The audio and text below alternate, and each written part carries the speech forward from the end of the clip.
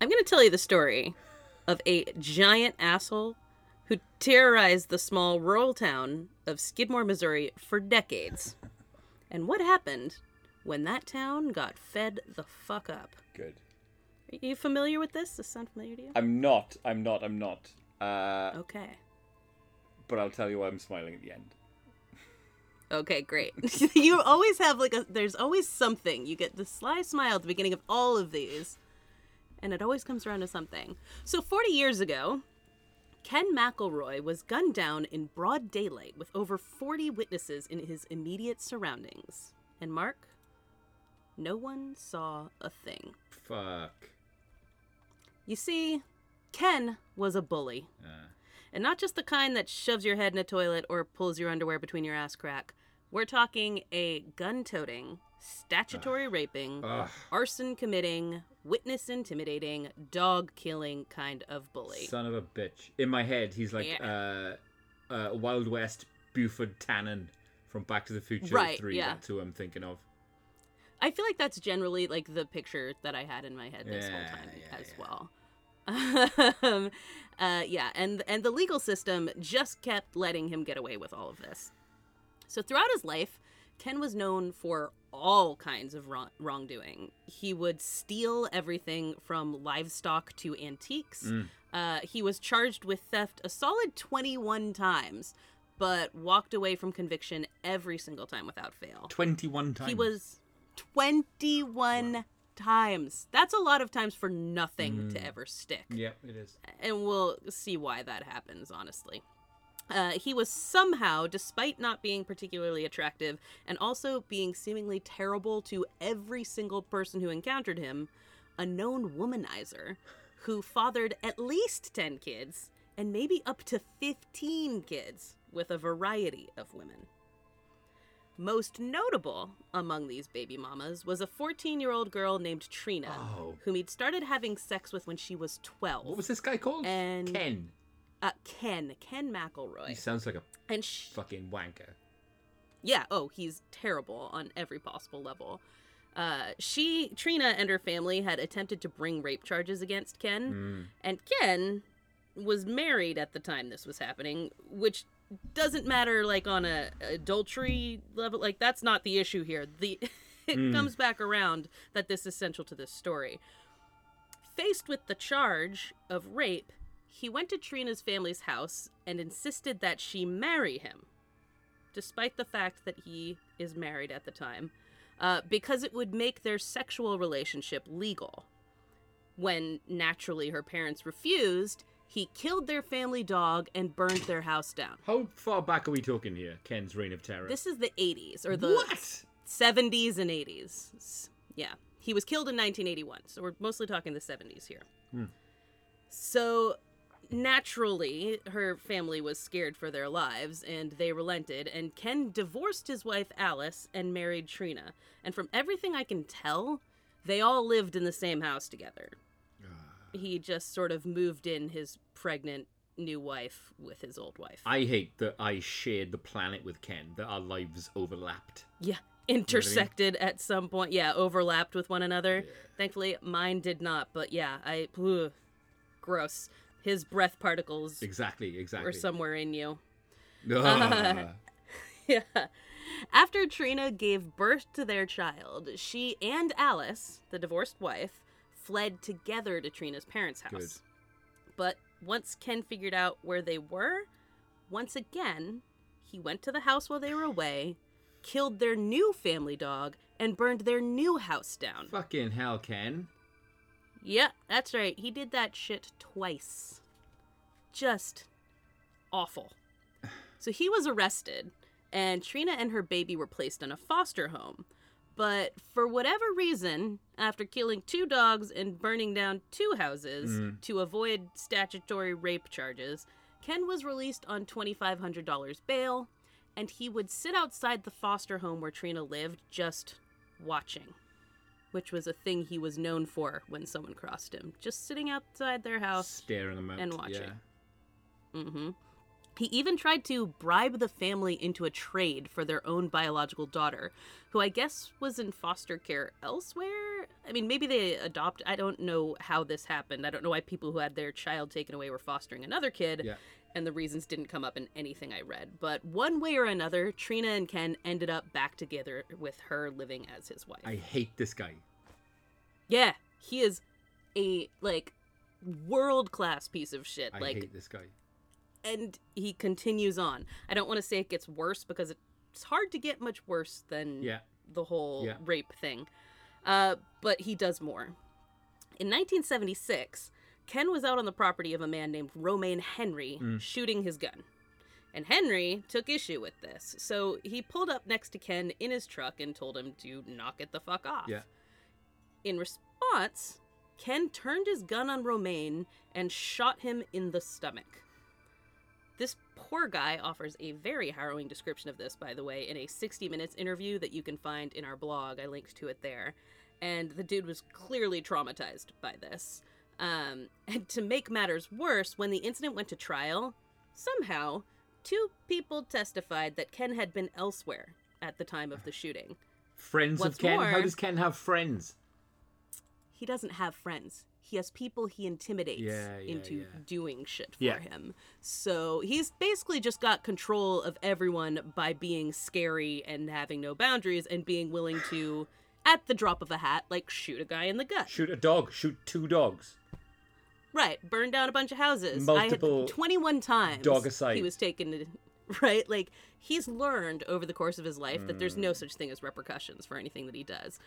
He's untouchable. He's Ken. What's his name again? Ken McElroy. Fucking Ken McElroy. I hate him. Hate him. So Ken's douchebag lawyer brought up that Henry, the man he'd shot, what kind of a fucking fuckhead do you have to be to defend a guy like Ken fucking McLemore? And this guy is terrible too. Like, on a surface level, I get that every person is entitled to representation. Not Ken. And, you know, they're people who have to defend the worst of the worst, and, you know, that's their job. Yeah. But this guy didn't just, like, do it out of duty. Yeah. He persisted in, like, he looked at Ken as, like, his best client. He's like, he's great. He pays in cash. Course, like, he's here all the time. Yeah. So just giant piece of shit. Also, you can see him in that 60 Minutes piece as well. So his lawyer brought up that Romaine Henry, the man he had shot, had a criminal conviction from 30 years ago that he had failed to reveal to the court. And therefore, this whole thing was a sham. You couldn't trust the guy. He must have, like, shot himself in the belly. I don't know. I don't know why. Where's the justice here? Yeah, it's ridiculousness. And of course, Ken got away with it completely scot-free. So I bet he whistled as he left the courthouse.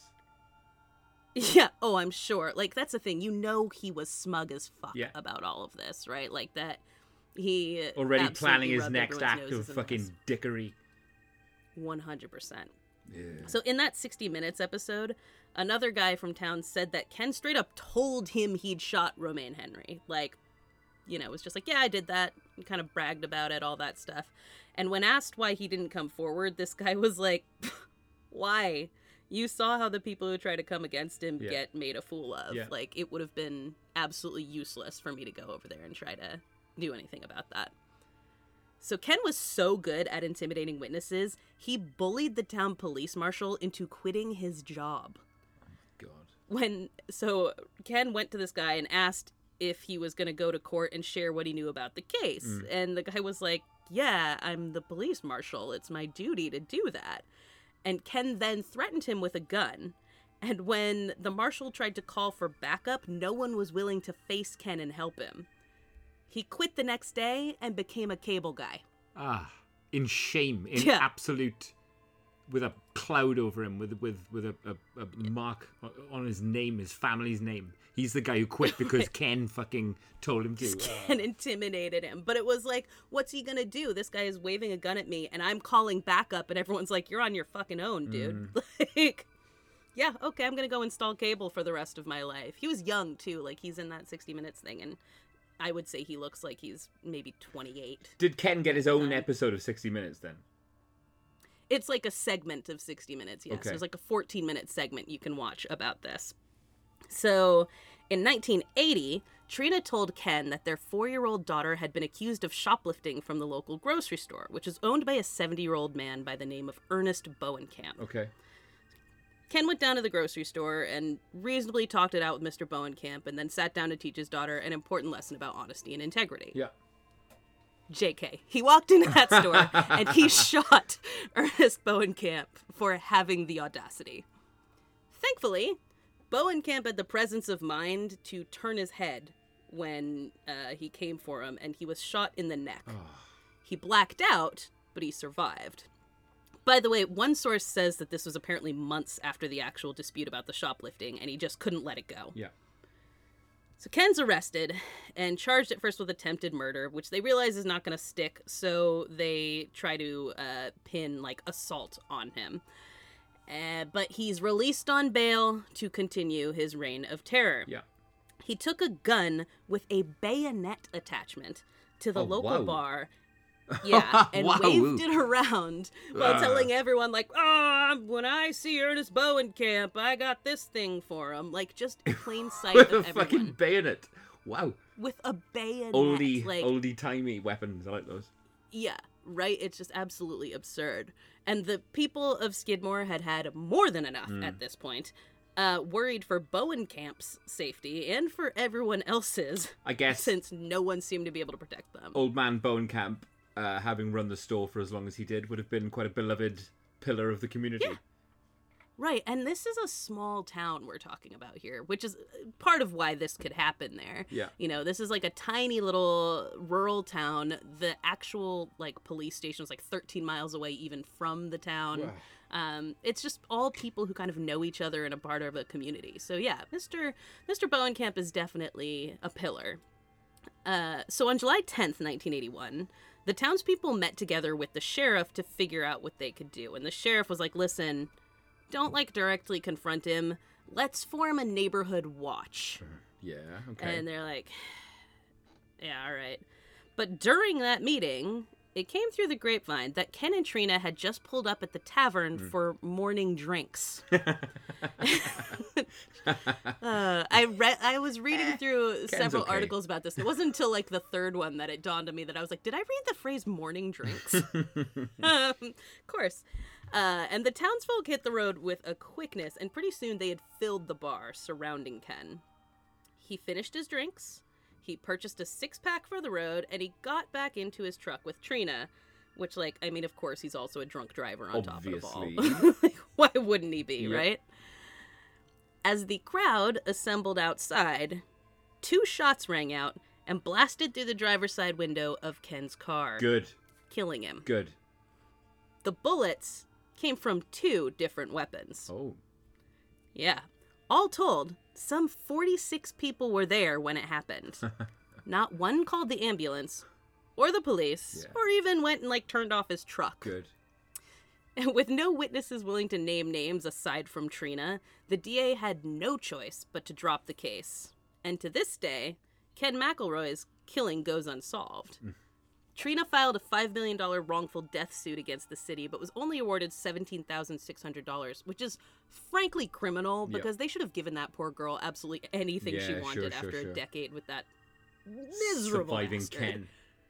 Yeah, like, I mean, she kind of defended him after he died and everything, but I think it was probably for legal reasons, you know? I think she was probably like, you know, if it's his own fault or whatever, they're not going to pay me out for this and whatever. She did get married, moved elsewhere, and unfortunately died on her 55th birthday of cancer.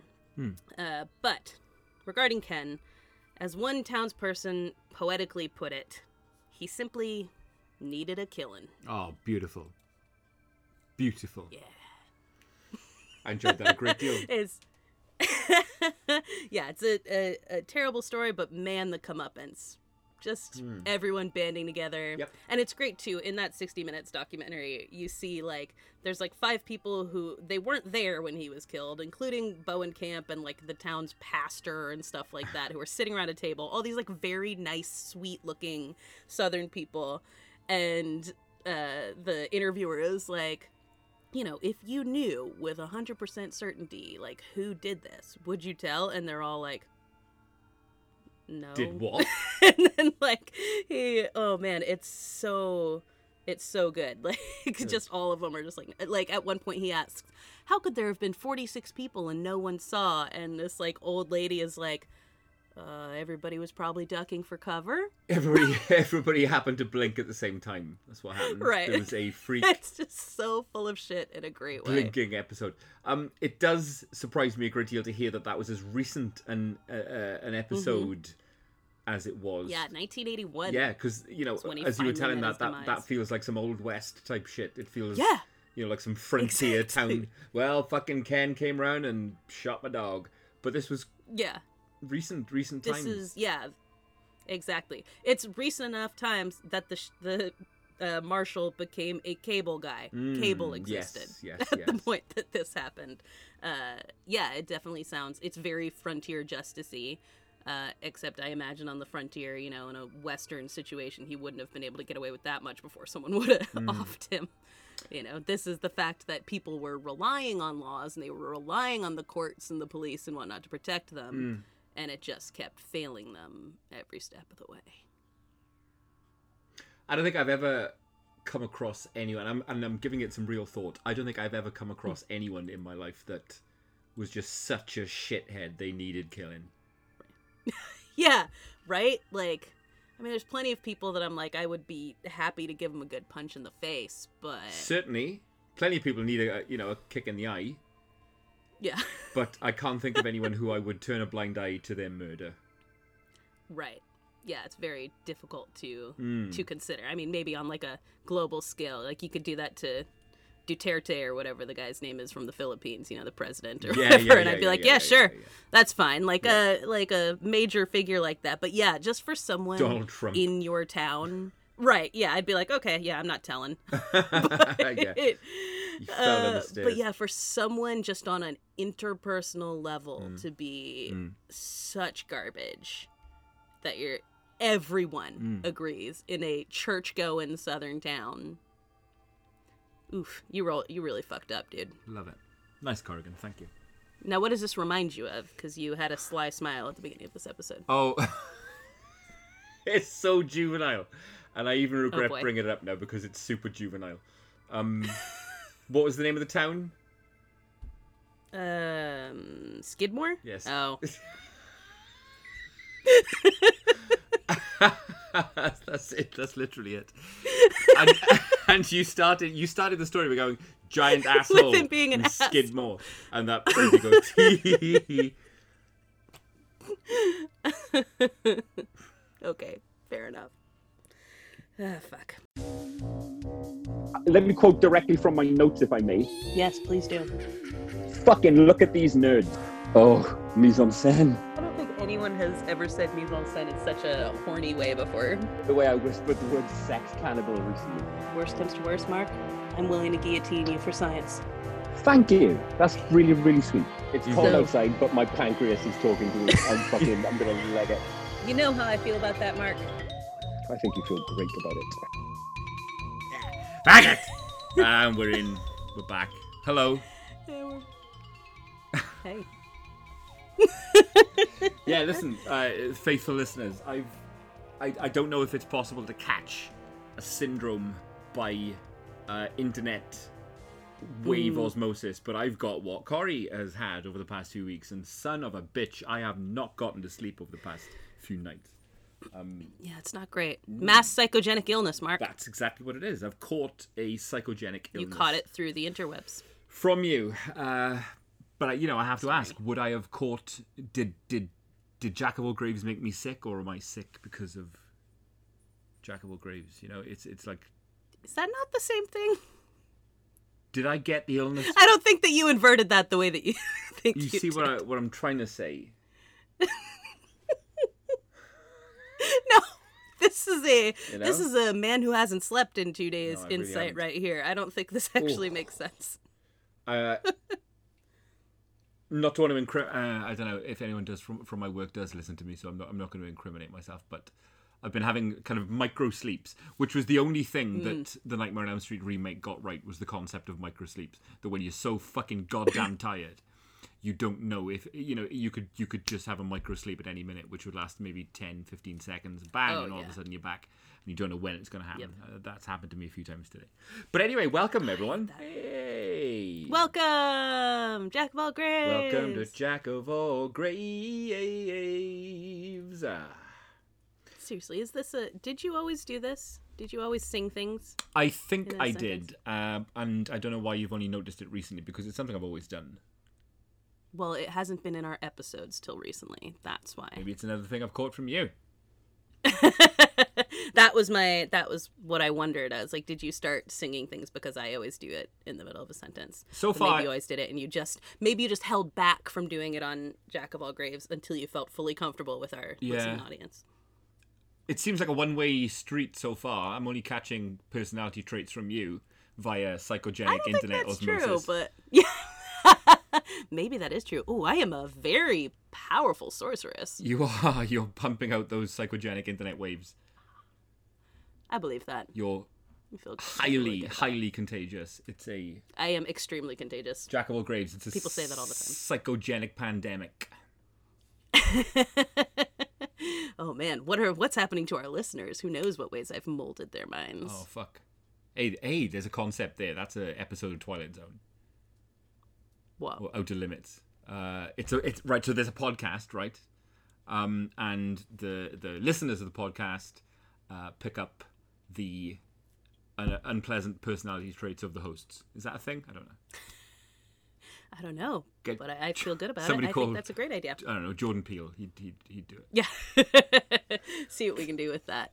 But yes, this week we're recording a little early because Mark, you are once again being super British and having time off. I've explained myself already, right? It's stuff that was postponed because of the coronavirus, and it's all. I'm not asking you to defend yourself. I feel attacked. Stating. Oh. You just have more vacation than an American right, does. so, that's all. It's quite depressing. I mean, as we speak right now at time of recording, I'm meant to be in Sri Lanka looking at giraffes and elephants and whatnot. I love a giraffe. Oh, I love a giraffe. Where... Go on. Where geographically is Sri Lanka? Just off the coast of, I want to say India or Pakistan. That was what I was going to guess. Yeah. But I don't know what I'm basing that off of. Are giraffes native to there? Sri Lanka is just off the it's just Bay of Bengal. Are giraffes native to Sri Lanka? Bear with me a second. I love giraffes, right? Because I like to think about. Imagine being the first guy to see a giraffe. Fucking mad. You'd be like, fucking what? Try and explain that to your friends. You'd Nobody bring that would drawing you. Back home, and everyone would be like, okay. Did you though? Yeah.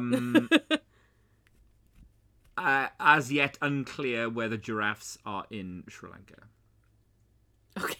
You just assumed there would be giraffes. I did, yeah.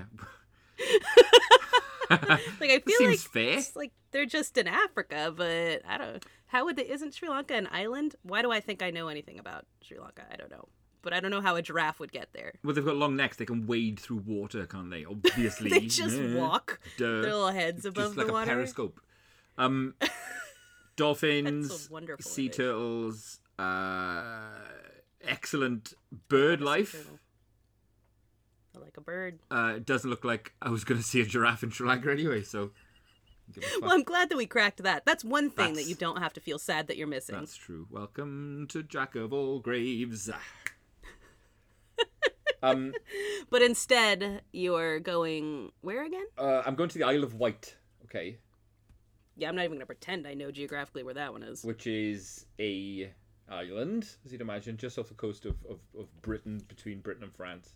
It's British, it's in Britain, but it's a little island all of its own, and quite sedate and quite slow paced, and lots of little beachy stuff to do. So it's gonna be nice. And I've got 11 days. Have you been there before? I've never been there before, and then none of us have. So we're gonna do paddle boarding, and we're gonna fun. do some hikes and stuff like that. It's gonna be good. Ooh, hikes. The subject matter of our episode today. Yes. Thematic. Synchronicity. Beautiful. Yes. Just something to give you to think about as you go off on your journey. That sounds delightful. Sounds very nice. Yeah, but considering the subject matter later on, maybe it'll give me food for thought. It'll give me pause to be more careful than maybe I would have been anyway. We can hope. That is my ultimate goal for the end of this episode, is for everyone to know a little bit more about how to be careful on a hike. Yeah, and just don't do what the people that we're going to speak to you about today do. Yes. Right. Exactly. Think of it as the Jack of all grades hiking country code. Exactly. Yeah. So yesterday I posted on Twitter, on our Twitter. I retweeted something that Richard had tagged us in on Twitter. That was like the weekly like banner or whatever, the image for an episode of a true crime podcast that apparently Jenny McCarthy is doing. That was wildly inappropriate. So the person who had tweeted this cover was like, this is for an episode of a show about like the brutal killing of a child. And it's like Jenny McCarthy standard boobs out Jenny McCarthy, like looking all wild and crazy. Her co-host, I guess, like filleting a banana. Completely incongruous, completely fucking, with no relevance to anything at all. And I get the concern, right? And it's led me to... Because my question about this, just to, contextualize this, was like, is this sort of the natural progression of where the, like, stay sexy and don't get murdered thing has come from? And true crime podcasts get, like, a lot of criticism for exactly that it's kind of turned into this very, like, tragedy porny kind of industry. That people get into, and they tell these like very sordid tales of the worst moments of people's lives while they like have brunch and drink cocktails and things like that. So that led you to this. It did, and I read the thread on Twitter, right? Mm-hmm. You've seen Twitter, yeah? You know about Twitter, yeah? I'm familiar, with what a thread. You've all seen Twitter. You've all seen looks like. Yeah. What I guess like you could think of it as a website. Couldn't you, Twitter, where... It is a bit of a website an application. You could think of it as a website, and from what I gather is the thing with Twitter is you can kind of go on there and state your opinion on things, can't you? It appears that way, yeah. Yes. There's lots of people... Seems to be one of the draws. And I've seen lots of people doing this on Twitter. There's got to be at least 80-odd people on Twitter giving their opinions... And the thing is with Twitter, the thing about Twitter is that it doesn't let you just write lots on there. You can only write a small bit at a time, can't you? Which means that you've got to really put a lot of thought into things before you write them, which I think people do, really, by and large, don't they? Yeah, they put a lot of effort into thinking before they post things. You've got to really consider what you're going to write. And I think by and large, people do that. All of the 80-odd people on Twitter, they really think about what they're going to write before they do it. Yes. And it led... A thoughtful exercise in microblogging. It's really good. This website, Twitter. And it got me thinking, right? And if this is a bit introspective and a bit dull and a bit fucking meta, we're on the podcast talking about the podcast. I apologise. Corey does something about time codes. I don't know. You can skip past it. Yes, you can look in the timestamp if you don't want to hear this self-reflection. But we're a year in now. And is that us? Right. Am I Jenny McCarthy? Doing that? Yeah. Am I Jenny McCarthy or am I the 1 second off the banana on the banner image? Which one am I? Honestly, that's definitely you. Okay. Let's be real. Yes. But are we doing that? Let's state of the pod address a little bit. State of the pod. Are we doing that? I like that idea. And I had kind of thought about this too. Again, reading that, discussion underneath that tweet, and that like the vast majority of things under there were like basically true crime is a cancer, and all of this is terrible, and these people should be shot, and yada yada. Like basically the whole genre. People think it through, don't they, when they write the tweets? Yeah, they on the really website Twitter. yeah, because of these really carefully thought out responses, I had a moment of self-reflection. But, you know, we're not a true crime podcast, for one. We do sometimes tell stories from true crime, like the one that I opened this podcast with. But, you know, that's not our bag in and of itself. And I always like to think, you know, and I hear it when I'm editing things back, that whenever, like, you know, we make light of something, we try to make it clear that we're not making light of victims and things like that. And that mostly the whole point of this podcast is to reckon with how horrifying it is to be human. Yes. And that feels like a different thing to me. It does. And I've said time and time again, I'm here.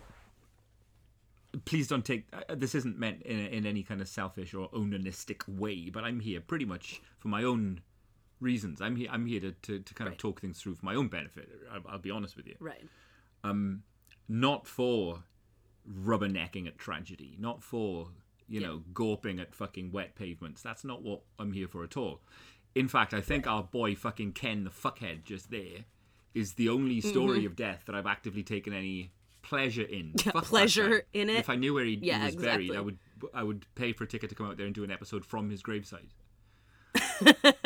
And he actually has like a really nice grave too. It's Motherfucker. very silly. Yeah, it's absurd, but whatever. He didn't get to see it, so fuck him. But yeah, I think, you know, I like to think, you know, there's always the question of, am I just justifying my own morbid curiosity or things like that? But that's also why there are podcasts I don't enjoy listening to when it comes to true crime, because you get that sense of, you know, rubbernecking at something terrible for fun instead of... Is that a vibe, you know, that a lot of true crime podcasts get then? Because I still don't listen to podcasts, and I probably never will at this. Yeah, you have no idea what I podcasts don't. are like. So this is... Yeah, there's definitely, especially, you know, my favorite murder was kind of the one that popped the true crime cherry. Like, last podcast on the left was doing a lot longer and a lot better than they were doing it. But as the sort of... They became the template for what a true crime podcast was. Like, two like boozy women talking about, you know, something that like terrible that had happened to someone, and they have received a lot of critique and in some ways changed their ways over the years, but not really. Okay. They're still kind of terrible, but like because of their motto is stay sexy and don't get murdered, which people are like, isn't that kind of victim blamey? Like, you know, and the way that these kinds of things tend to exploit these things just for like this is a fun thing to gawk at, and it could never happen to me, you know. And they've talked about their motivations for why they think that they're interested in true crime and how that works. But when you have a template, they were walking a line already, you know, of trying to figure out what's the balance between talking about true crime and exploiting terrible things. Yeah. And when other podcasts came along capitalizing off the same thing, many of them were not that careful about it. So there's plenty of like legitimate, like, just this is about getting drunk and talking about serial killers and stuff like that in very grotesque ways. You've come close, I think, to nailing it. It takes exceptional skill and exceptional courage and exceptional subtlety to truly wield dangerous and sensitive topics in a way which isn't exploitative, right? Yeah, definitely. And when there are people who pull it off, it is inevitably followed. And I have so many examples of this in comedy. It is inevitably followed by people looking for that same kind of edge, but without the wit, without the finesse, without the subtlety and the skill to pull it off. And that's when you end up with Jenny McCarthy and her mate. Yes. On twitter.com.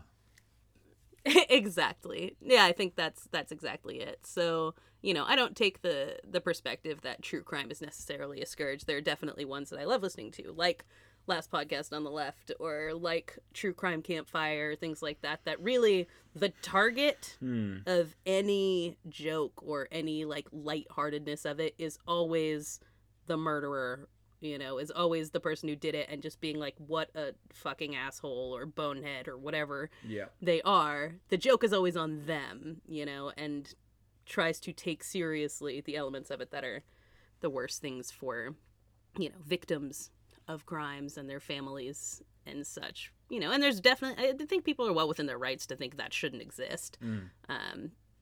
But yeah, I don't think in what we do that we're exploiting things so much as, this is Joag therapy. This is just talking us out darkness in the world. But yeah, I don't know. I think it's a good thing to take the temperature of, and I feel like, we try to be pretty aware of that. But that said, there's always going to be people who think any kind of talking about tragedy is, is distasteful. Yeah. And they're within their rights to think that. I just don't agree. They are. And I also disagree. A question for you, right? Maybe this is a question for another episode. Sure. Is there any room in comedy for blacking up? What? I know. Think about it. Is there any room ever in comedy or satire for the act of putting on blackface? Well, my immediate response to that is obviously Tropic Thunder. Of course. But when you've had Tropic Thunder happen, it's hard to imagine anyone being able to pull it off in a way that's better than that and makes the critique as well as that does. It's like it's been done. Now, how are you going to make that? He did it already. And that's exactly this. And that was exactly the example I had in mind. Yeah. Because you've got Always Sunny as well, who did it. And it was always at the expense of the character doing it. Right.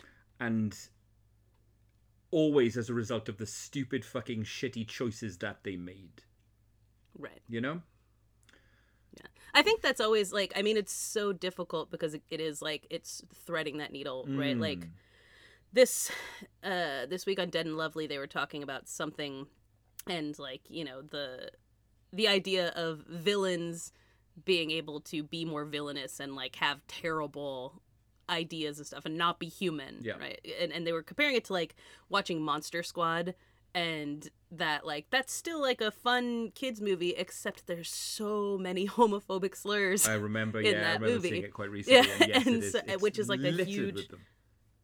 Right. And so they were talking about kind of okay, if you update a movie or whatever, not necessarily that, but can a villain in something use slurs, or really be homophobic or racist or misogynist and things like that. And because it isn't a lot of times exactly. It isn't the writer. It's the villain. It's not aspirational. Yes. They're not speaking for you. At the same time, it's still such a fine line because we have learned over the past decade or so of things to identify with the villain and to be able to find humanity in them. So there's that element of it. And B, if it's not handled well, you just have slurs that hurt your audience in your thing. So I think Steve brought up The Boys is a really good example of doing that right. That obviously you have what's his face, Tony Starr's character, Homelander, right, has absolutely abhorrent views and is a villain through and through and through and through, and is offensive on every possible level. And yet, as an audience member, you don't feel like this show is targeting you when he does these things. And that's a hard thing to walk. It's I just, I generally don't want to hear the N-word in anything because I feel targeted by it. So, if something can wield something like that in a delicate way, you're onto something, but most stuff can't. Yeah, which is why I asked the question. I mean, that it's a perfect example of a topic or an area where just one or two pieces of art or pieces of comedy get it right.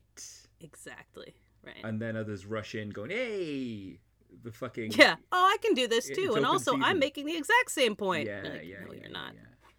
You're not. It's very easy for like a blackface joke that's supposed to be at the expense of that character Yeah. to be read by the audience as, Yeah. see, blackface is funny. Mm. Like, I mean, it's just like how you see every now and again the Robert Downey Jr. thing comes up on Twitter or whatever Yeah, from sure. like, Gen Zers who have never seen the movie, and they're Uh-huh. like, what? Yeah, of course. Robert Downey Jr. did blackface? Cancel Robert Downey Jr. And you're like, wait. No, this is like the one Watch the film time first, yeah. contextually that this makes sense. But that's not how most people do it, So it's understandable to be like, yeah, fuck that guy for doing that if you don't know that it's a great critique. Off topic or tangentially related, I've got a question about the same subject. If I were to want to go to a fancy dress party, I know you love the term. I know, I do love that term. If I wanted to go as a black character, Mr. T specifically, right? I would never Sure. black up to play Mr. T, obviously. But I've seen plenty of shops that sell Mr. T masks. Is that not the same Ooh, thing? interesting. Yeah, that feels like the same thing to me. I don't think I've ever seen one before, but yeah, that does not feel It's different literally the same to thing. me. It is literally the same Yeah. thing. Right. Yeah, no, I don't think that would be a great idea. Just feel like in general, if you have to like change something like to be another race and things like that, like, and you can't just, Yep. mostly be yourself in a costume, maybe just don't do that. I'm giving voice to just half-formed thoughts, but that is the same thing, isn't it? It's the Yeah. same fucking act. Yeah, that feels like exactly the same thing to me. But, yeah, I think it's an interesting thought, interesting conversation, just the idea of, like, can this stuff be done? You can't say, no, absolutely not, because sometimes someone comes out and they do it exactly right and they nail it, But it's more likely that things, even if they're attempting to punch up, are going to end up punching down at their audience. Yes. And, and this is always, like, when people complain about cancel culture and things like that, like, thing is, like, nobody's owed a platform. And if you fuck it up, if you do it wrong, like, sure, go ahead and make the step. Try it. But if the audience hates it and they don't ever want you to make a movie again or whatever, that's fine. Like, shoot your shot, but quite. And if that's the story you want to tell, if that's the card you want to play, you don't have to necessarily get network funding and go through the the process. These days, you can self-film, self-write, and self-publish any old shite on YouTube. If that's no one is owed a Universal Pictures distribution deal, and so if you want to do something objectionable, then you can do it. You're well within your rights and freedom, but, if people don't like it, they also don't have to watch it. And they can talk about it loudly if they want to. They have the freedom to do it just like you do. I will occasionally give voice to thoughts as they occur to me. And I enjoy that I can do that. You're welcome to do that. Good. And if I don't like them, I'm welcome to. Well, exactly. I'm just kidding. No, your thoughts are fine. I think valid questions. Good. Thank you. Anyways, moving on from that little moment of reflection for us. A few thoughts for people. Hey, we had book club this past week, which unfortunately Mark was not able to make, but he did read the book. I did read the book. And I've got thoughts. Yes.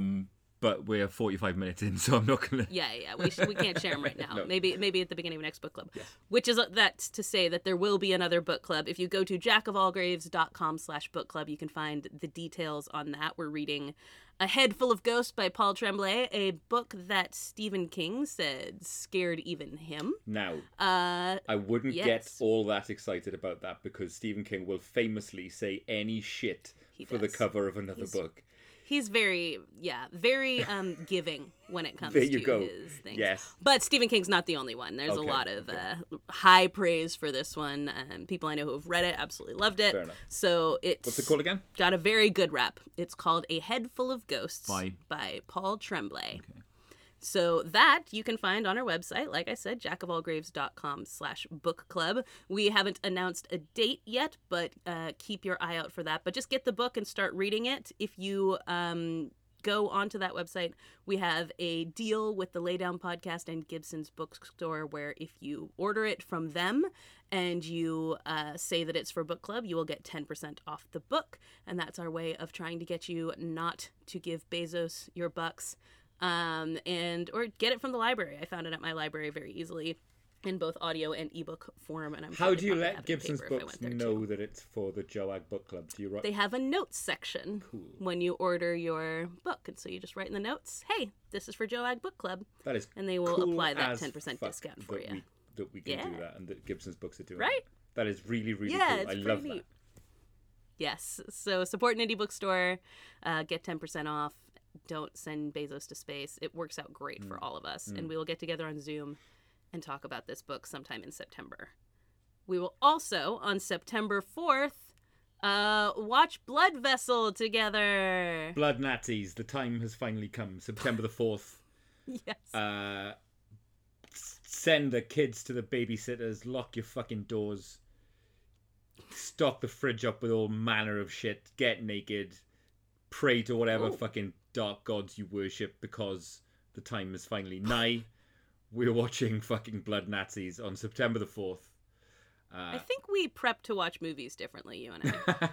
Not this one. Not this one. Yes, it'll be a grand old time. So make sure that you rent the movie, buy the movie, whatever you need to do to have Blood Vessel ready for you. I believe it's on Shudder here in the United States. And if you don't have Shudder and you've never had Shudder, just get the free trial. Yeah. And watch it and then cancel it. And it'll be a good old time. If you keep signing up with different email addresses, you never pay a penny for Shudder in your life. Ha ha ha. Yep, there you go. Although I recommend supporting Shudder because they put out wonderful films.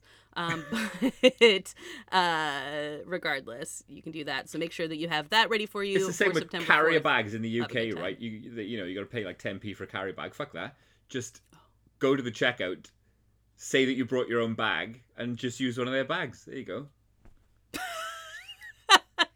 Damn the man. Fucking pay for carrier bags. Fuck. Yeah, this is if you say you have one and then at the end of it you're like, oh, I forgot, they'll just give you a bag. Yeah. So who pays for carrier bags? I mean, it's 10 cents, but you know. Corey, it adds if up, you can't part with that 10 cents mark. It adds up. That's all I'm saying. I'm not critiquing your budget.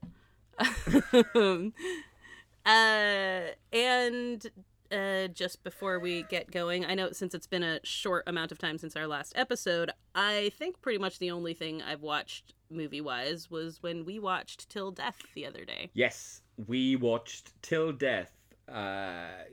Finally, at long last, a film that dares answer the question, what if Megan Fox... I've lost faith in that sentence. It's all right. It's not I was bad. like, where's this going? Petered out. Yeah, it's all right. 3 stars, nothing special. Megan Fox, through a series of hilarious misadventures, finds herself handcuffed to the corpse of her husband, and then it goes Home Alone, and some guys break in, and it's perfectly adequate. Yeah. Yeah, it's a good enough time, you know. It doesn't do anything groundbreaking, but you get to see her kick some ass and and get her ass kicked in return. Yes, and get her ass kicked and be clever, and you know, it works. There's one thing it does excellently. I've always enjoyed when a movie says the name of the movie. You know this, right? It's the best. Yes. Used to have a blog all about it. Used to write about movies where I see and they say the name of the title.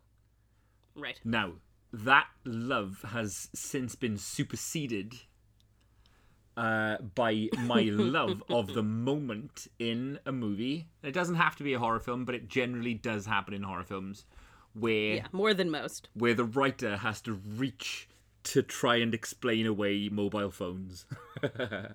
Oh, I love it. I love it so much. God damn, there's no cell service here. Hey! Well done. God damn, my battery ran out. Whoa, there you go. Till Death does it this twice. happens twice. Twice in this movie. God damn, I got no service. Do we have to... Look at you coming out with all these American accents all of a sudden. It's so good. And it's always a variation of those two.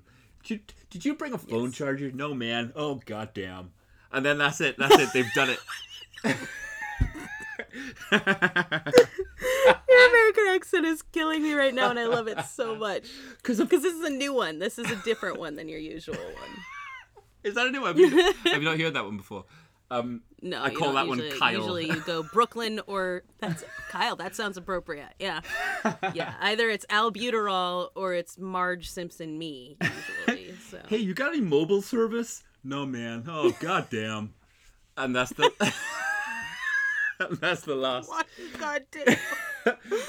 Oh crap. Why is Kyle such a square? I don't know, he just is. Because, he should have brought a charger. But because of course, there isn't a single fucking movie that a single bar of mobile phone service could just... fuck, I'll call the cops or my mother or my fucking... Or Ken fucking Macklemore. Yeah. So, of course, writers have to write it away. And they do so in such shameless, blatant ways. And it's my new favourite thing in a film. I would love for this to go unremarked upon in some way that makes sense, right? Because, of course, if you're watching a movie, you are going to sit there and go, like, why doesn't someone call someone? Yep.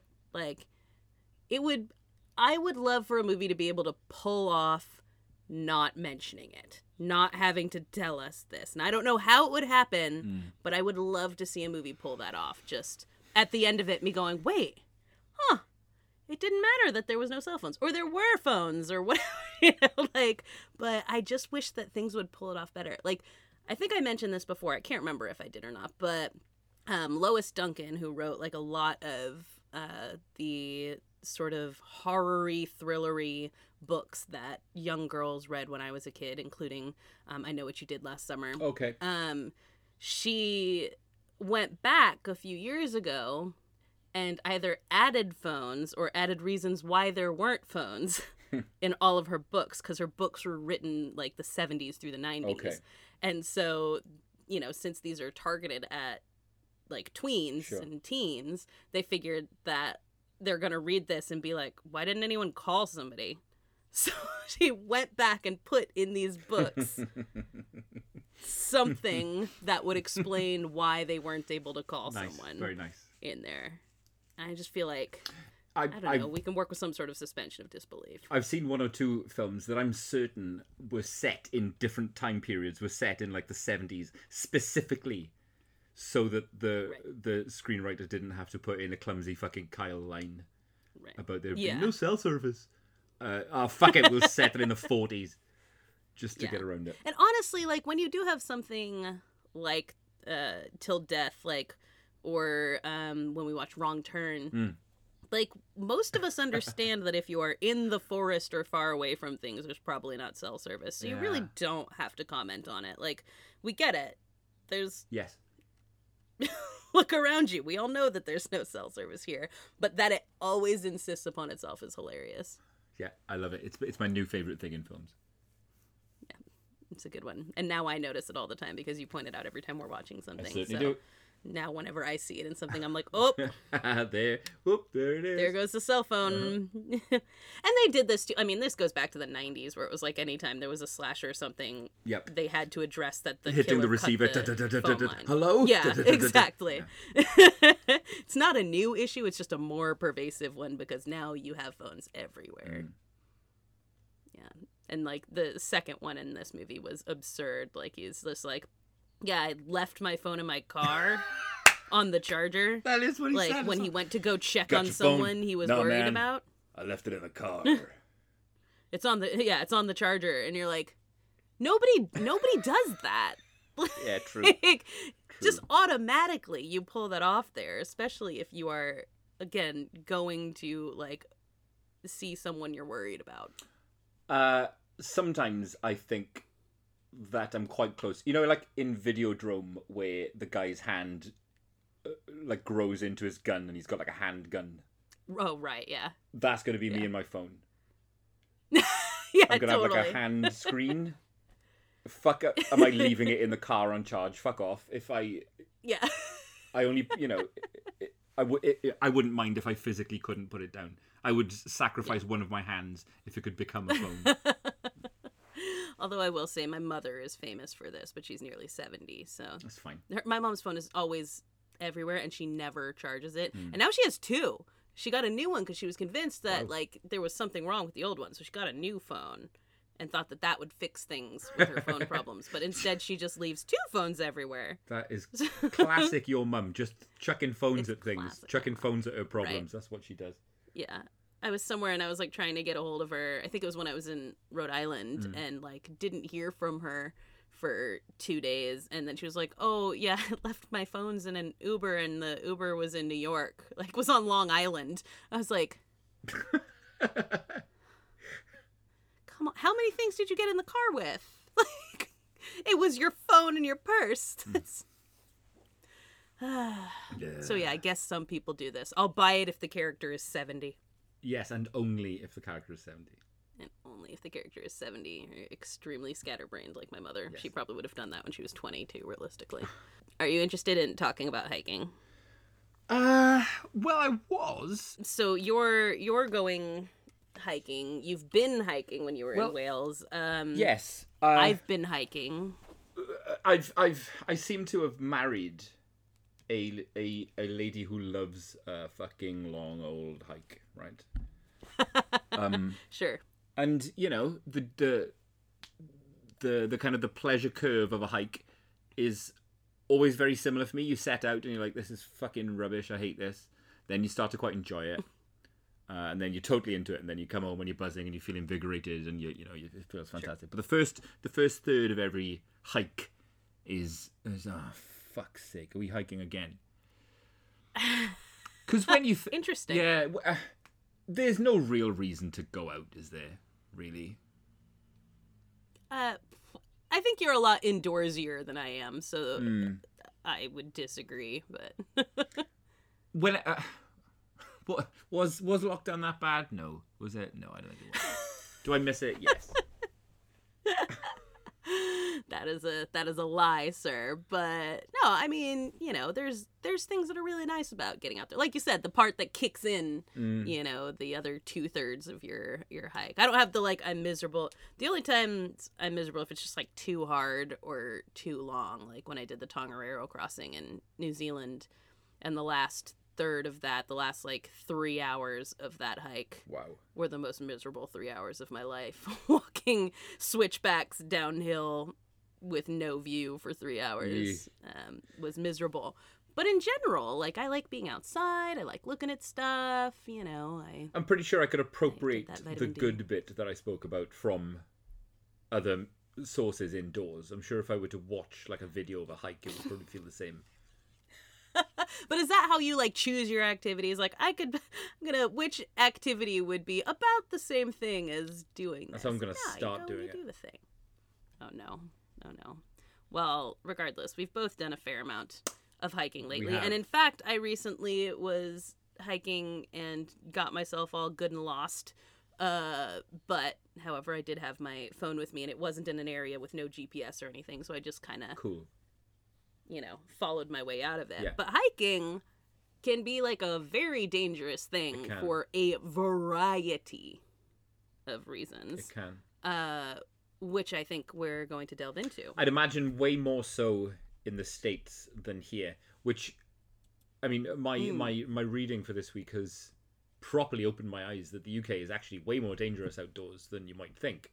It's very small, comparatively. Mm-hmm. The weather is generally a little bit more temperate and predictable than other parts of the world. A little milder. Yeah. Mm-hmm. But shit, man, people still die in all sorts of ridiculous ways in the great outdoors in the UK. Yeah, absolutely. It happens everywhere. Here in America, like you said, there's a lot of, there's a lot of wilderness, there's a lot of outdoors, there's a lot of places to hike and things that can kill you on them. One of the things that like I thought of first thing was other people Okay. when you're hiking. There's plenty of other stuff we'll get into that can kill you just about being outdoors, but one of the things that always scares me is people when you're hiking.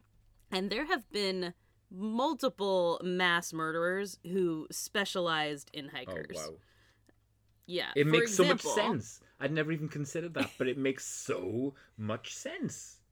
Right. I thought about, your ammo of what you thought about as like how you would commit the perfect crime.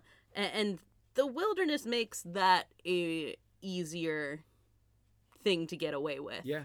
than, My a lot of unfairly other ways maligned would. MO. I'm going to just say that, right? Because I'm not over that. Well, I don't think it was unfairly maligned. I think it was pretty fair. My fairly maligned. It was fairly maligned. Fairly maligned. Yeah. But for example, Gary Hilton killed people who was hiking in national parks. So in October of 2007, he killed octogenarian hikers John and Irene Bryant shitheads. in Pisgah National Forest in North Carolina. Their family reported them missing after they hadn't been heard from in 2 weeks, which was unusual for them despite hoofing it out off into the wilderness. It was later discovered that Irene had in fact attempted to call 911, but the phone signal had dropped. Her body was discovered on November 10th, covered with leaves after having been bludgeoned to death. And it wasn't until February of 2008 that a skull was discovered by a hunter and then a spine and pelvis that turned out to be John. In December of 2007, a hunter named Ronnie Rentz was hiking through the Apalachicola National Forest when he came upon the decapitated body of a white woman. Yeah. The body was determined to belong to a 46-year-old Tallahassee woman named Cheryl Hodges, who had gone missing 13 days prior. Someone had used her ATM card to withdraw $700 from her bank account, and people said they had seen a suspicious-looking homeless man driving around in a green Chevy Astrovan with his dog. And on New Year's Day of 2008, 24-year-old Meredith Emerson was on a hike with her dog Ella up Blood Mountain in Vogel State Park in Georgia when she came upon him. And when Hilton picked her up, he had no idea what a giant fucking badass he was abducting. Though ultimately she was killed, she went down swinging. When she came upon him on the trail, he'd been crouched in waiting with what was described as a military-style knife. Wow. She managed to immediately grab the blade and disarm him, as well as get a hold of a baton he was using to try to fend her off. This is a 24-year-old. She was fighting and yelling, trying to attract attention, and to silence her, he punched her in both eyes and the nose, breaking it and his hand in the process. But even still, he thought he'd worn her out, and she continued fighting. So he told her he just wanted to use her ATM card, and under that false pretense, he brought her down the mountain to his van. She bought herself 3 days by continuing to give him the wrong pin while swearing it was correct. And finally, he told her she was going home and tied her to a tree. Badass. He made himself coffee in his van, and then he returned. And she actually said to him, which is terrible, she said, "I was afraid you weren't coming back," thinking that he was coming back to release her. Instead, he walked behind her and hit her several times with a car jack because he's a giant coward.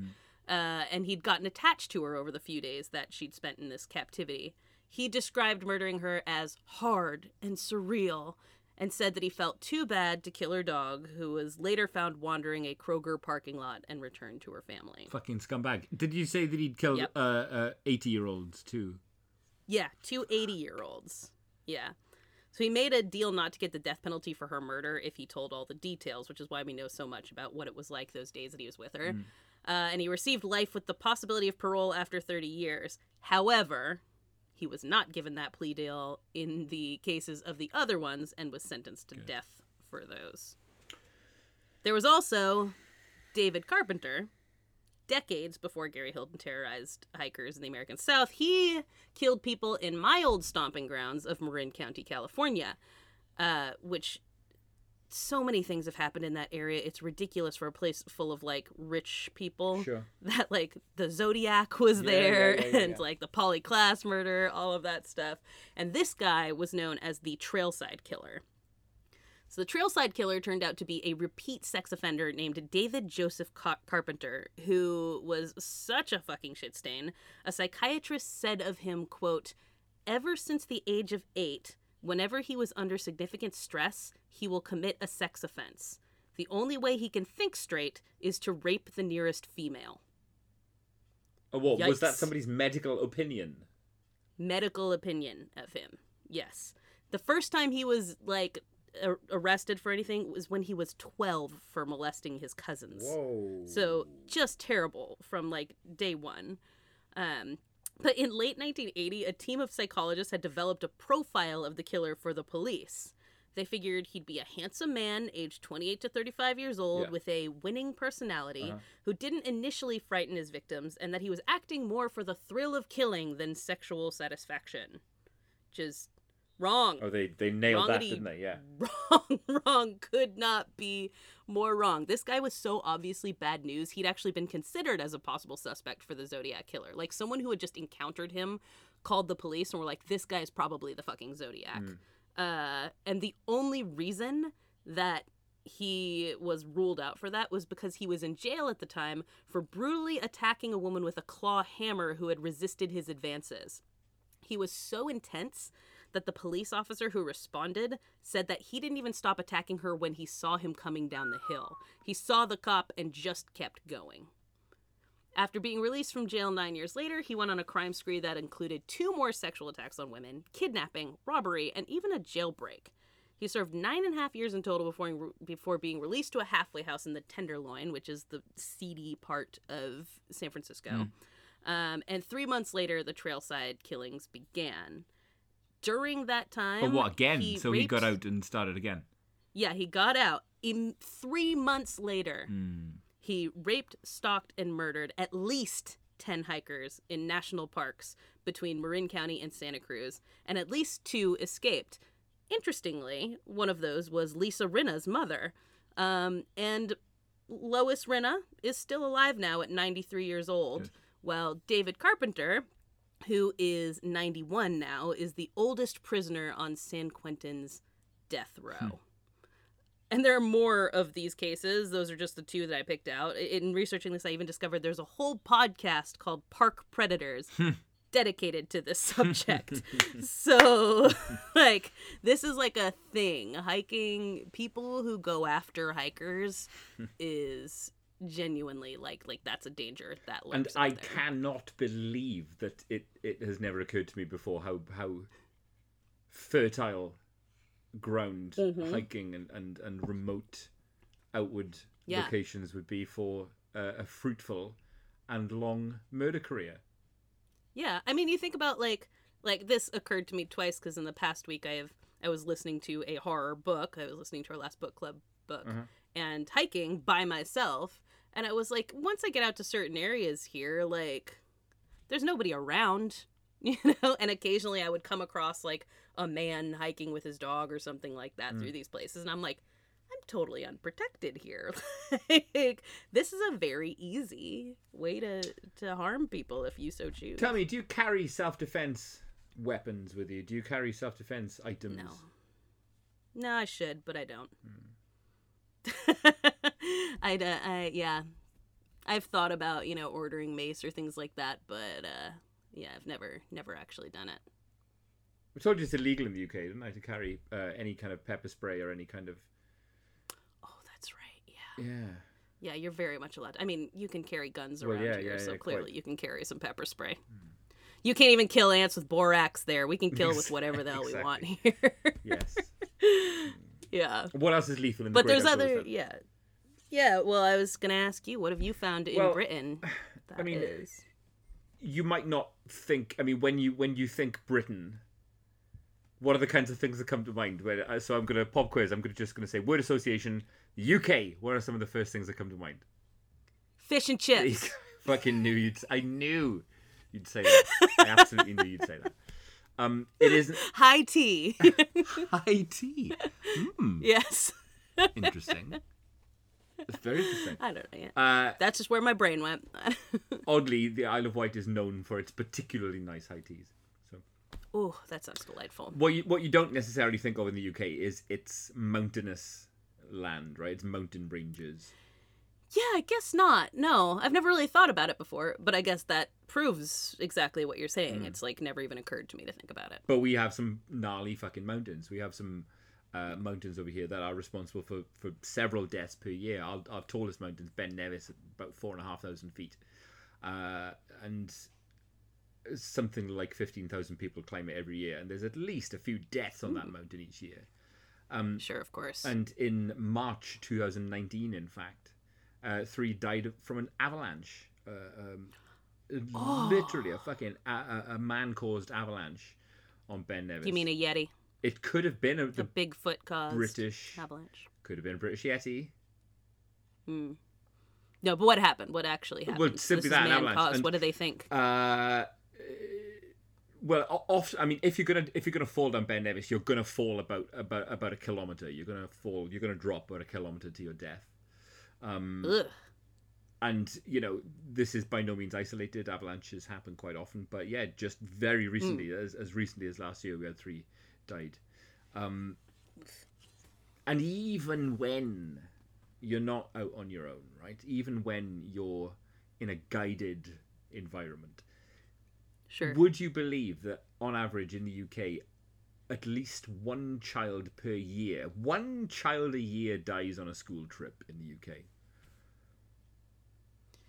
Well, I feel like I'd buy it because I come from a big country and probably more die than that in school trips in a standard year, but at the same time, yikes. That's according to the Royal Society's Prevention of Accidents.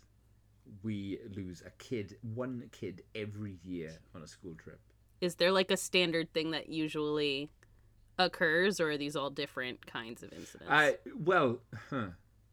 There isn't a kind of a through line as to what generally, a kind of a commonality as to what generally is causing them. But we talked about one such death in our theme park episode a few weeks back.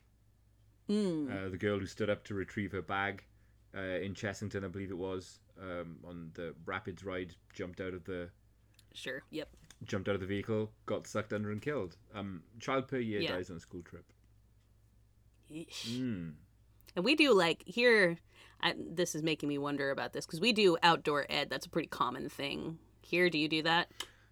So it's standard for like 5th, 6th grade, somewhere in that vicinity for the whole it is class to go on a camping trip or whatever. Pretty common practice. In fact, Peter is shortly to go on a residential trip in the next couple of months. You'll go on a couple of nights, in a outdoorsy kind of a woodsy, exactly, and you'll have a hike and cook things on a barbecue and fucking whatever. Yes, that is common. That's very common.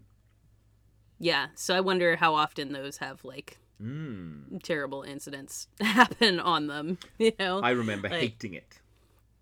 Really? Yes, I vividly remember being mid-hike, and my pack was really heavy and I was sweating. And I remember fucking hating it. This is fucking rubbish, I was thinking to myself. I think we went in September or October when I went, so it wasn't sweaty and it was real.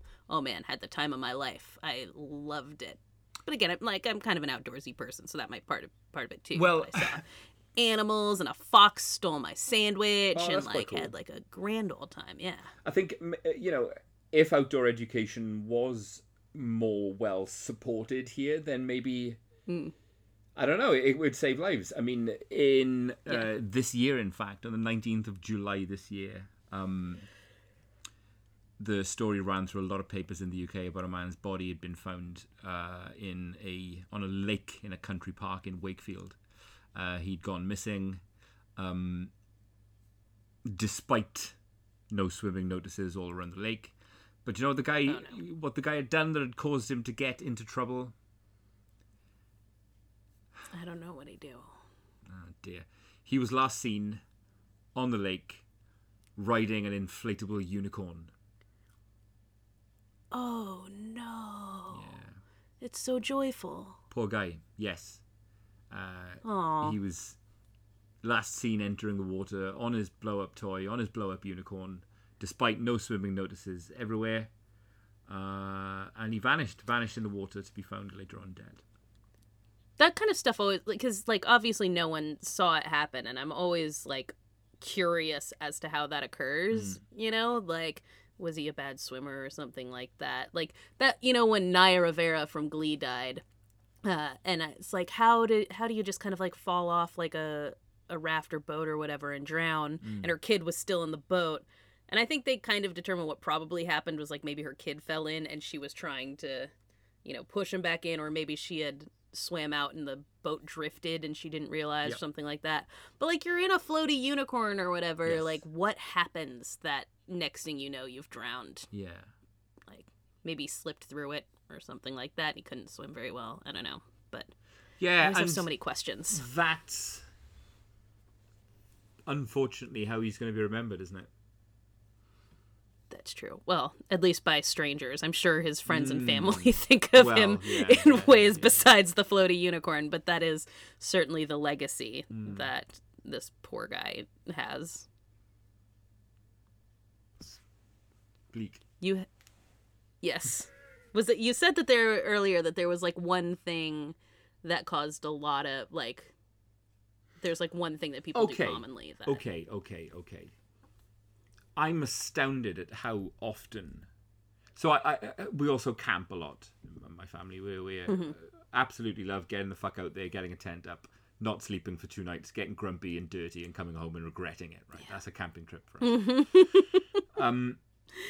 But camping. What if I were to say that in 2012, a 6-year-old girl died, was found unresponsive by her parents, and was dead, pronounced dead in hospital.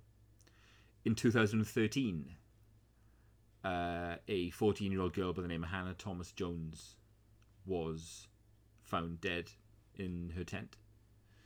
In 2011, a 35-year-old mother was camping with her husband and 2 young children. They survived, but she died in the night. 2011, a guy by the name of Vincent Clare, a 50-year-old fella, found dead in his sleeping bag. And again in 2011, a woman was found dead in a campsite in Norfolk, a lady called Hazel Woodhams, 30 years old. All, and this is just a cursory selection, right? This happens all the time. Would you care to guess for me what all these people died of? My guess would be, is it like they like lit a fire or something in their tent, or like in some way like something that they had running in their tent that they shouldn't have?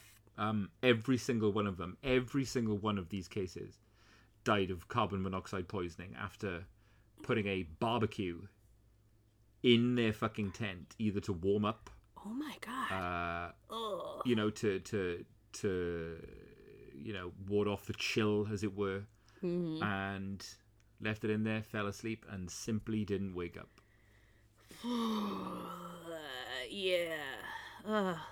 That, honestly, that is one of those things that I think, like you said, that like if people knew more, if maybe like more of this training was a part of growing up, this wouldn't happen so much. Because it happens, like, I mean, it's the same thing. Like, obviously people intentionally kill themselves this way, but like being in a running car in a house or in, like in your garage or things like that, that like people just don't know that this is a thing that happens. That stuff produces carbon monoxide that is going to kill you. They're just like, it's I'm cold, literally so I'm going to bring replace this the thing air in. that you're breathing.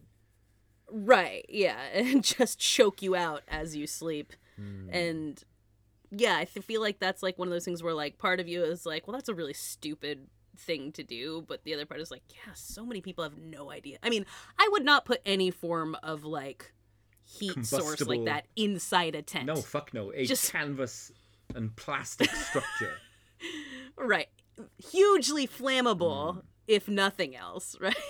Like, you don't want to have stuff like that in there, but also that level of any thought more terrible, any thought more bleak than rolling over to wake your spouse, your partner, your kids, and just finding they've died in the night next to you. Right. And you'd probably, I mean, presumably you'd be pretty disoriented too from having inhaled carbon monoxide all night as well, and that would just be, horrifying. So if you're listening and that's a thing that you think you might do. And look, we're coming into autumn. No judgment here, but don't do it. Yeah, completely. We're coming into the autumn months, and all joking aside, right? And most of what I say, I'm doing a bit, right? I fucking love the outdoors. It's amazing. Right. And the autumn evenings with the beautiful quality that the sunlight takes on, the colours of the trees, the foliage, the beautiful crisp underfoot, lovely. There's no time better than autumn to go out and camp or hike or whatever. Yeah. People die all the time. All the time in so many ways. But please, please, please just think it through and be a little bit more careful. And listen, even extremely experienced hikers find themselves in situations that cause this kind of stuff. You know, it may not be something that's as rookie a move like that, but there are other things that kill people who have been doing this forever. There was a really strange case that was like just recently, within like the past week. Wow. Where a whole family and their dog were found dead in Mariposa County in Northern Shit. California. And officials have no clue what happened. So the bodies of John Garish, his wife Ellen Chung, and their 1-year-old daughter Muji, and their dog were found with no signs of trauma or obvious cause of death. No suicide note or anything else suspicious were found. They were just out on a hike in a place they hiked often and seemingly up and died near Devil's Gulch on the Height Cove Trail. No, I feel this should have been maybe the opening of the show. Well, we don't know anything about it, though. This just happened. They're treating the area now as a hazmat area, wondering if there's maybe toxic algae or gas or something like that that might have killed them. Like the fucking Earth Fart Village. Again, right, like Lake Neos, essentially. And this area, this is Northern California, so you probably don't know a whole heck of a lot about this, but we're talking gold rush country. Okay. So there are like mines, former mines there where people would have mined for gold in the late 1800s. So maybe some sort of gas or something might have come from the mines that killed them. But they have no idea what happened to this.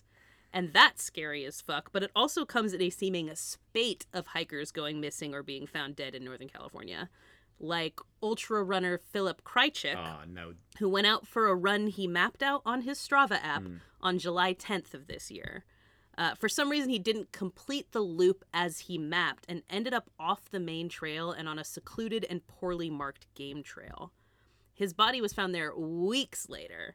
And the police said it looked like he'd simply sat down under a tree and died. It was 106 degrees that day, so heat might have been the culprit for this. And maybe, heat exhaustion, he got confused, wandered off the path instead of returning as he was supposed to. But this is, again, an ultra runner. This is a guy who he ran under 6-minute miles, very used to this kind of stuff. On July 20th, a San Jose woman named Mitra Rasti, who had gone for a hike at the Point Reyes National Seashore, again in Marin County, was found dead at the bottom of a cliff on a beach near Olema, California. That same day, the body of Fred Zalokar, a 61-year-old endurance athlete from Nevada, was found on an off-trail route on Mount Clark in Yosemite, dead. So none of these people were hiking noobs, but one way or another, the hike got the best of them. Now, Mark, I am an extremely prepared person. I don't know if you know this about me. I do know this, when I get a new car, it immediately is filled with a first aid kit and cleaning kit. Yep. Like, if I go to a restaurant, I've already Googled and know what I'm going to order before I get there. I love that. I like to be prepared, personally. And so the San Francisco Chronicle has some wisdom to impart that I would like to share with our listeners. Because both I am a prepared person and I'm extremely stressed out about the people I love. So, friends, I love you. Here are some things you can do to try to avoid dying on a hike. For one, study the trail beforehand. Yes. Just know where you're going. Look up pictures. Thankfully, now we have Google Maps, Google Earth, all that stuff. You can figure out what the place is going to look like. Figure it out. Maybe even bring an actual map, but know what the terrain's going to be like, everything to expect when you go. Make sure you pack enough and pack correctly. So more water than you think you need. Bring layers. It says some places, if you get stuck out somewhere and it gets cold at night, like you may be somewhere like a desert where it was 100 during the day, but now it's dropped hugely. bring stuff to layer when you go, and make sure you have stuff for emergencies like first aid kits and stuff like that. Real important one, and one that I am guilty of not doing most of the time, tell people where you are. Yes. And when they should expect you back. So that if you don't appear at the time that you're supposed to be back, they are concerned instead of waiting 2 weeks and being like, why didn't Mark call? That's weird. Didn't there used to be Mark? Yeah, right? You want them to notice immediately, not when you have been at the bottom of a canyon for a long time or anything like that. Hike with a buddy, like the Friday the 13th fan film says, never hike alone. That's important. I do it again all the time. I'm guilty of this. But also, I'm not talking about going on like big hikes with this. I'm in my neighborhood, essentially.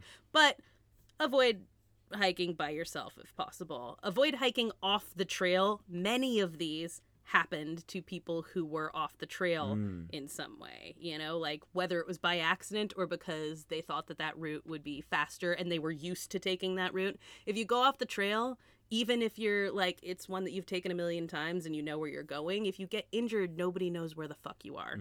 So stay on the trail. Avoid hiking in heat. Who wants to be in the heat anyway? Don't hike in it because it's terrible, and also because you can die of heat stroke, especially if you don't have enough water.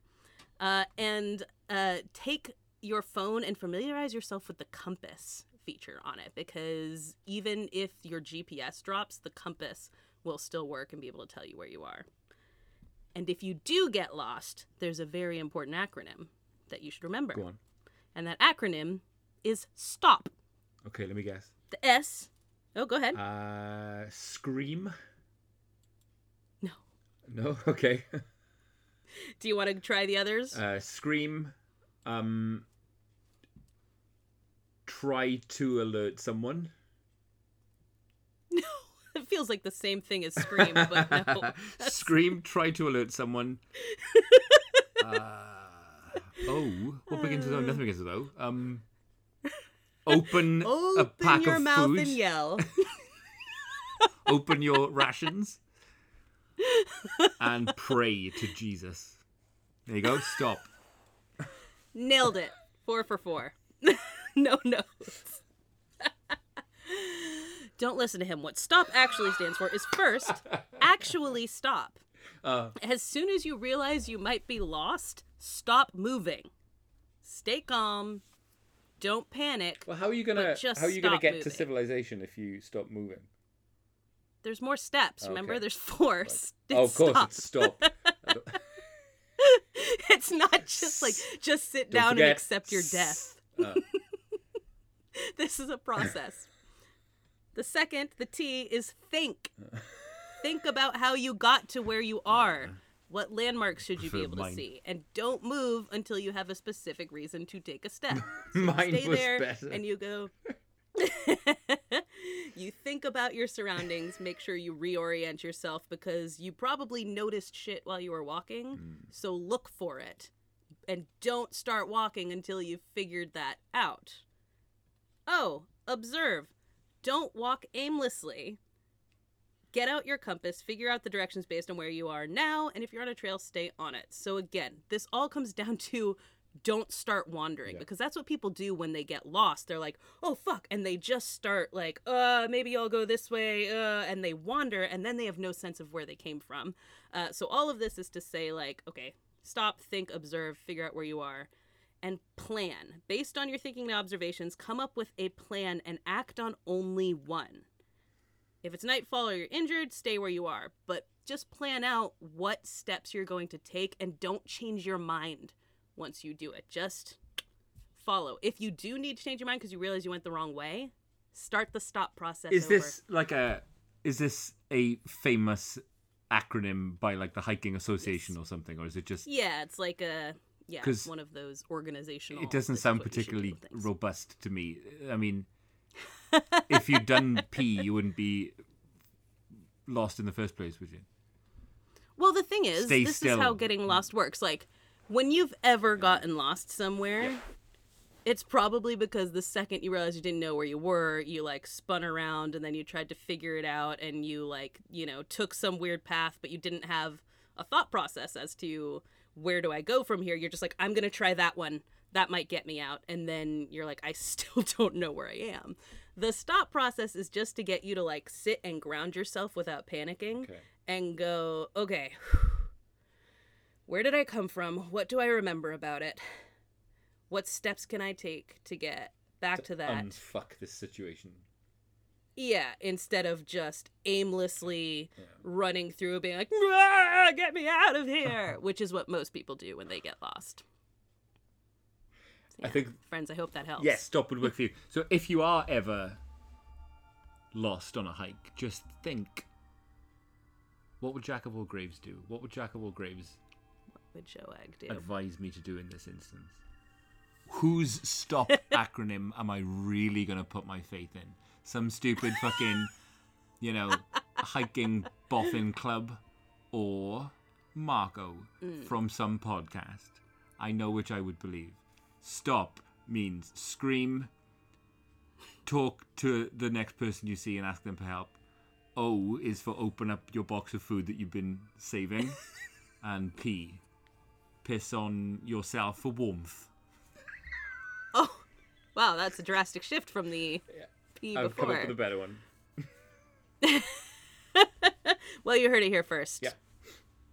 Joag friends. And if you're on a hike this week, I hope that you stay safe and have a blast and think about us. Listen, wouldn't it be great if somebody maybe took this along with them, not knowing that it was an episode about hiking, and oh my god, I'm on a hike and I've listened to Joag talking about people dying on hikes. Let us know if that has, in fact, that admittedly unlikely Please do tell us if that occurs to you. Has happened.